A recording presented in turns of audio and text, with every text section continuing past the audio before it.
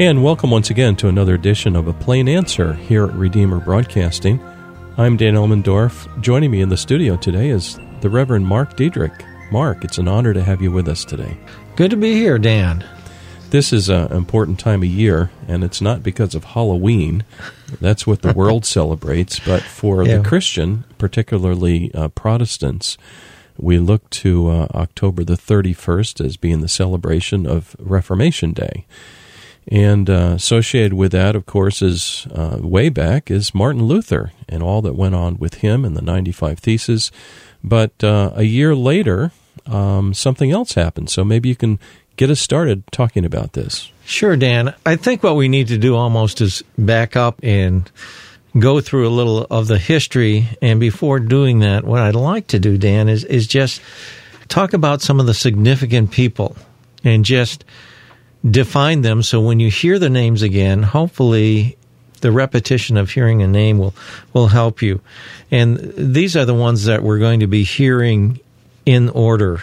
The first one is Albert of Mainz. Albert of Mainz was the bishop in the area where Luther was. He was the bishop there, and he was, in essence, Luther's bishop over him. Leo X was the pope at the time. Then we have a man by the name of Johannes Tetzel. Johannes Tetzel was a guy who was selling indulgences.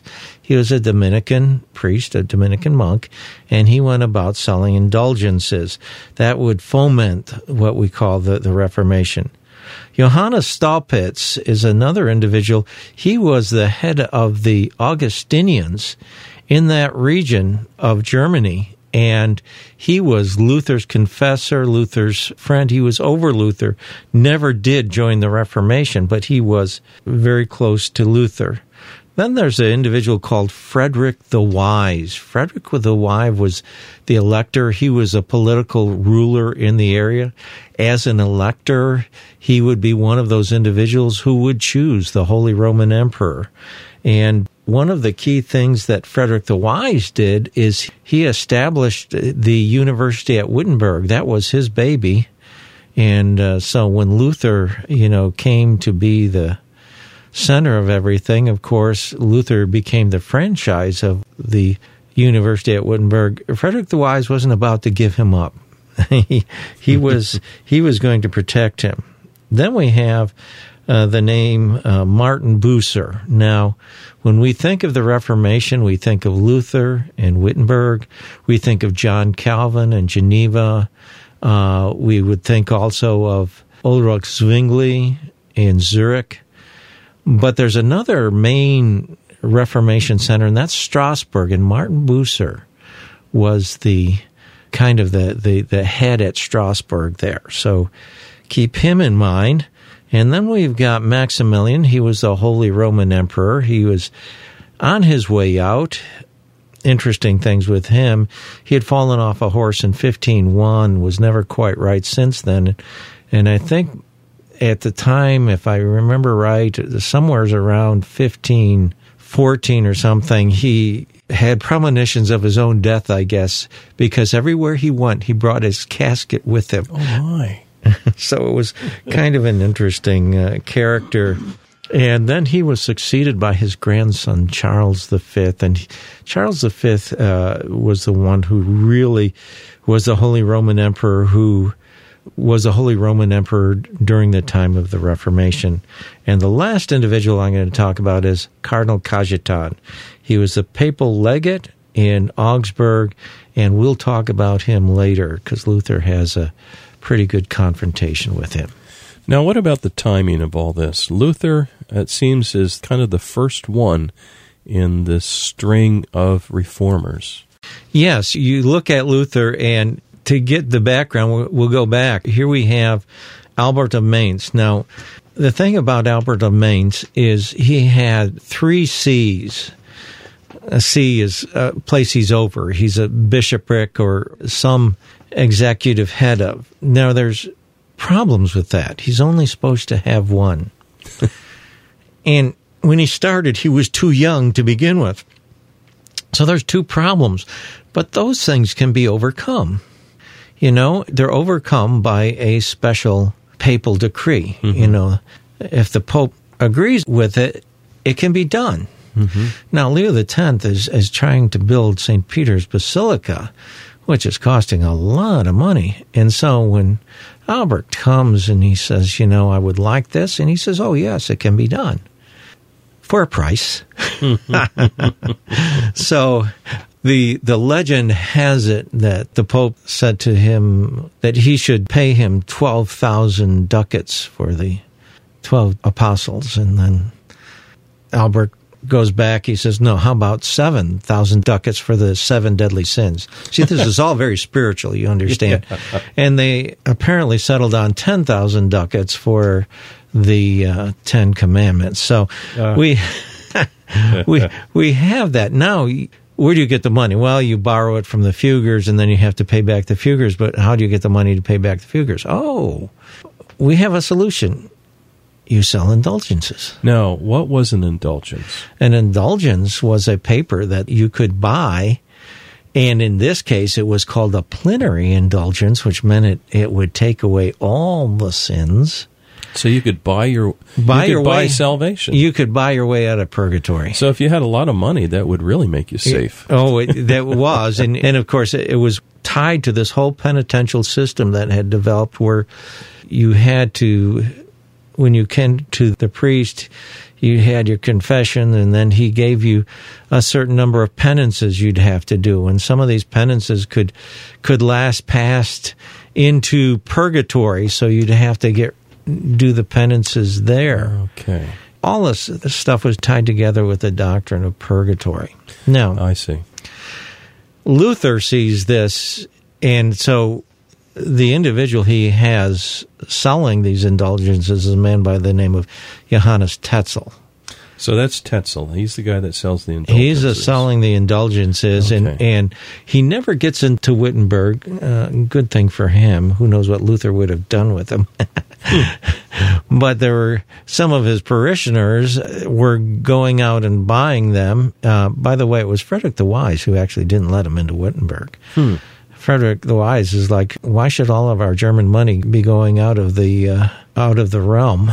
And so Luther writes against it, and this is where the 95 Theses come in. Luther nails a 95 Theses on the Wittenberg door, October 31st, 1517.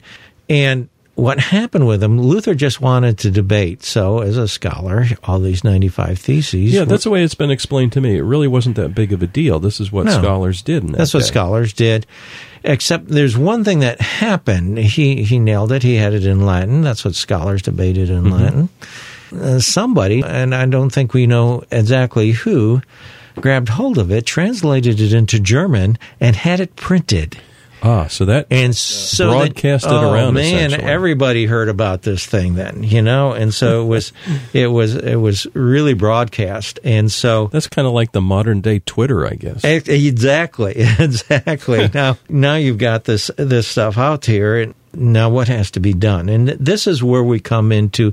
So you realize it's right at the end of 1517. Things happen a lot slower there, even with the movable type printing press of Gutenberg. It's still a lot slower than Twitter. Yeah, right. So things don't happen instantaneously. So suddenly there's a big upset. The Pope's really upset. People are losing money. Tetzel's going back at him, and so you have a situation where something has to be done. So no disputation is being held. Things are almost getting out of hand. And so we have in 1518, in April, what was called the Heidelberg Disputation. And so there was this suggestion, somebody ought to say something about this, and maybe we ought to examine this a little bit closer. So the Heidelberg Disputation is in Heidelberg, and it's really sponsored by the Augustinian monks. Luther's an Augustinian. Staupitz had set it up. And so when Staupitz set it up, he said, well, he knew Luther was in trouble, and he was a good friend of Luther's. Yeah. And so his whole idea was, let's stay away from indulgences. We don't want to talk about indulgences, no indulgences. He wanted Luther to talk about sin, free will and grace. And here is where Luther developed his theology of the cross. It really got to be published more. The way it was done, there was kind of certain theses that were presented. There were actually 28 theological ones, and then there was, 10 or so philosophic ones, which are also significant in and of themselves, because the philosophic ones, Luther's taken a shot at Aristotle in theology. Oh, interesting. But we're going to focus on the theological ones, because a lot of the medieval theology had adopted Aristotelian philosophy, which got melded in it. And Luther, by this time, was saying, if you add Aristotle to your theology is going to be no good. Now, is that opposed to Augustinian? Yes. Yes. And so in the Heidelberg Disputation, actually he had another individual who was making the arguments. He was the moderator. But these were all theses that he had made. And I just wanted to read a few of the theses. We're not going to get into the details of them. But you see where this is going. Yeah. You see where Luther is. And I'm starting with the 23rd thesis. The law brings the wrath of God, kills, reviles, accuses, judges, and condemns everything that is not in Christ. And he has Romans, and this is a good thing to know, Romans 4:15. So you see what he's talking about. He's talking about works, the law, and what does it do? It kills if you're not in Christ. Well, that's a good reference verse. I just looked it up. For the law brings wrath, but where there is no law, there is no transgression. That's right. So the law, while it's very important, it also condemns us, and we can't secure eternal life by the works of the law. Right.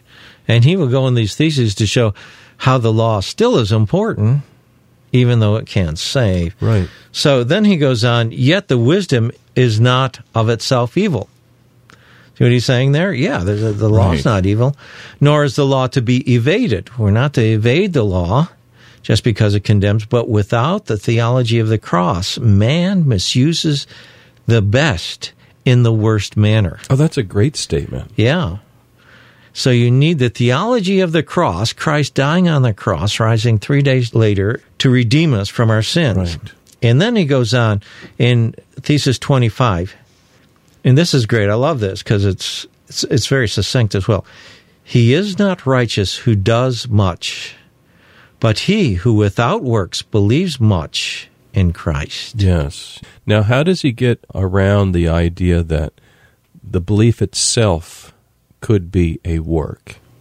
Oh, because that's a gift. Yes. So he goes on to that in 26, and you'll see that as it comes in. Okay. The law says, do this, and it is never done.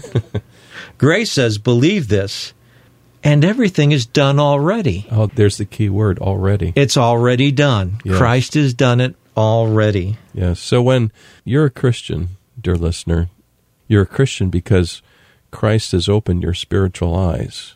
He's given you the ability to believe on Jesus. He's imparted grace to your soul. The Right. Holy Spirit has worked on you. And in that sense, you freely chose Christ, but something happened initially. Initially, Ephesians 2:8-9. For by grace are you saved, through faith, and that, not of yourselves. It's not of yourself. The faith is not of yourselves. It's a gift of God, not of works, lest any man should Just once boast. in a while, I'll hear somebody hold up free will as it's the greatest thing since sliced bread. But free will, if it's not regenerated, if Christ hasn't worked on that free will, always sends us to hell. Yeah, yeah. And actually, I mean, this is just a half-hour program, and so we're not getting into it in great detail. If we were to go back earlier, Luther really talks about this. Oh, yeah. How even our good works are bad works. Now, didn't he Without write Christ. a book, The Bondage of the Will? Okay, we have to wait 2 years for that. And okay. so That's another broadcast. It's in 1520. So in 2020, maybe we'll look at that one. Yeah. Okay, because that will be the 500th anniversary of that. Yeah. So he does. He actually does. 27, actually, one should call the work of Christ an acting work, and our work an accomplished work. See how that works? Now, this gets complicated. Could you slow down just a little bit and explain this? Well, Christ's work, he's the one who actually does it, and our work an accomplished work. In other words, Christ already did it in us. It's all of Christ. It's all of Christ. So I can't take any credit myself. Right. Yeah. And thus an accomplished work pleasing to God by the grace of the acting work. So the work of Christ is the acting work. Right, yeah. Or there's something here, operans. What's that? Is that some Latin thing? Yeah, it's probably, yeah. Yeah, it's a Latin term for the acting work. Yeah. And then we have 28, the last one of these. The love of God does not find, but creates that which is pleasing to it. That's consistent too. Yes. That makes a lot of sense. See, in other words, he creates the faith in us, and the love of man comes into being through that which is pleasing to it. In a sense, God is still creating. Yes. He's creating all these little, they're not little either, these faith instances in people's hearts and lives. Right. Exactly. And so when we're looking at this and we're looking at the Heidelberg Disputation, we're seeing the gospel emerging and standing boldly forth as it's all of Christ and not of me. You know, sola Christos is actually what you're seeing here. Yes, yes. And of course, which goes along with that is the sola gratia, by grace alone, and sola fides, through faith alone. Oh, yes. And so you see, all of this is really coming and being pushed to the fore. You don't see that in the 95 Theses.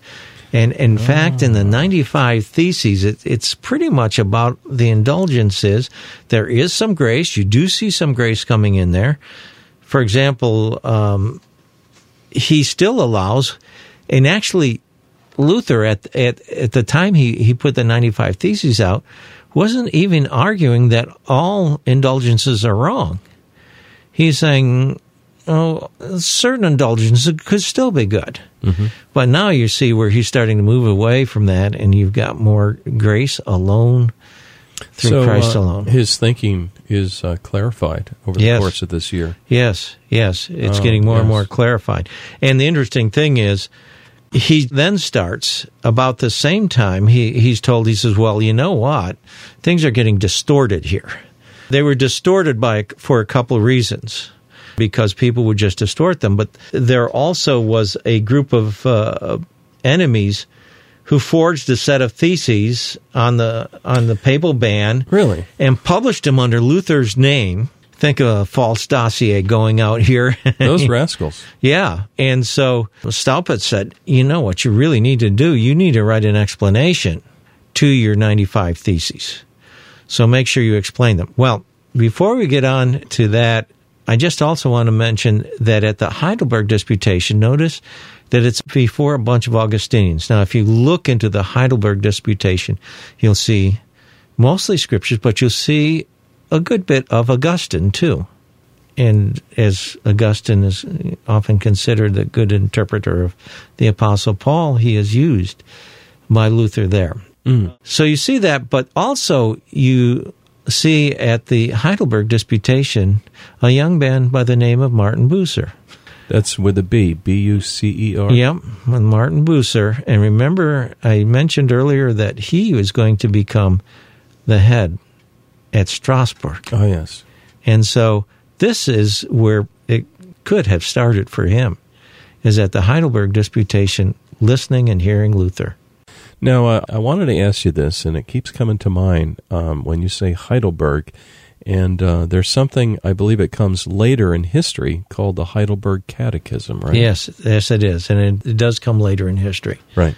Yeah, so this is a little bit different from that. It sure is, yeah. Yeah. And the Heidelberg Catechism, it tends to be more, it's a Reformed catechism as opposed to the Lutheran, which there's not a great deal of difference. Certainly on the doctrines of grace, I think they're pretty much in line. Yeah, that's true. So I think, that's, Yeah, one thing to keep in mind, the Heidelberg Catechism will be coming in a while here. So Luther starts writing his explanation, and it actually matures and grows because he wasn't allowed to print it when he wanted to, and he never finished it till August of 1518 when he published his explanations to the 95 Theses. And you still see some things left there, but you have these explanations. Well, that's helpful. Yeah. So now what happens is the Pope wants him to come. No, Frederick's not going to send him.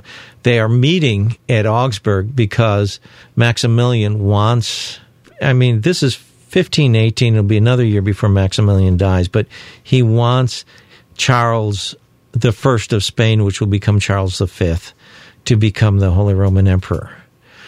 The Pope doesn't want that to happen. He thinks that by being buddy-buddy with Frederick the Wise, maybe he can keep that from happening. So he's not going to be totally opposed to anything Frederick the Wise does. At any rate, he says, okay, let's have, at Augsburg here, let's have Luther meet with Cardinal Cajetan, the papal legate. Mm-hmm. And what we want Cardinal Cajetan to do here is, I don't want him to argue, but what I want him to do is be very fatherly towards him and bring him along. Well, Luther meets with him 3 days, and they don't get anywheres in 3 days. And so what happens in those 3 days is it's very interesting. Cajetan is a good scholar. He had actually written a commentary on Thomas Aquinas. But what we have here is we have a clash of worldviews. And the clash of worldviews come with Cajetan looking at the dogma of the church, the doctrines that are written there, and a lot of decrees of the popes. And Luther is looking at it through the eyes of Scripture. Mm-hmm. And that's where you see the big clash coming. And I've got a couple things to read here. One of the things that Cajetan brought up was a writing called the Extravagante of Clement. Clement was a pope that lived 1343. And so Luther answers this, and the way Luther answers it is really good to see. The Extravagante, you had the canon law, and then you had an appendix to the canon law. The Extravagante was the appendix, and so this is it. And so Luther writes, he says, I then answered that I carefully examined not only the Extravagante of Clement, but also the other one of Sixtus IV. Sixtus IV was 15th century, which emulated and was similar to it. For I had actually read both and had found them characterized by the same verbosity, which destroys one's faith and their trustworthiness, stuffed as they were with ignorance. The Extravagante did not impress me as being truthful or authoritative for many reasons, but especially because it distorts the Holy Scriptures and audaciously twists the words, if indeed their customary meaning should still be accepted, into a meaning which they do not have in their context. In fact, into the contrary meaning. The Scriptures, which I follow in my Thesis 7, are to be preferred to the bull in every case. Nothing is proven in the bull. Only the teachings of St. Thomas is trotted out and retold, St. Thomas being Aquinas. I must say, Luther had fire in his belly, and he was brave. He was. No question about it. Well, thank you very much. I know that you have so much more material. We could keep going probably for hours, but this is enlightening. And so just to summarize, the significance of today being 1 year later after the 500th anniversary again? I would say, again, it's that Luther at Heidelberg, the gospel, the pure gospel of Christ's death and resurrection being the sole and sufficient satisfaction for our sins, accepted by faith through God's grace, came to the fore, and Luther's establishment of trusting in Scriptures and trusting in Scriptures alone for the truth came out with his disputation with Cajetan. Well, that's beautiful. And thank you very much, Pastor Mark Diedrich, for joining us today on A Plain Answer. Thanks so much, Dan. Dear listener, please join us next week for another edition of A Plain Answer.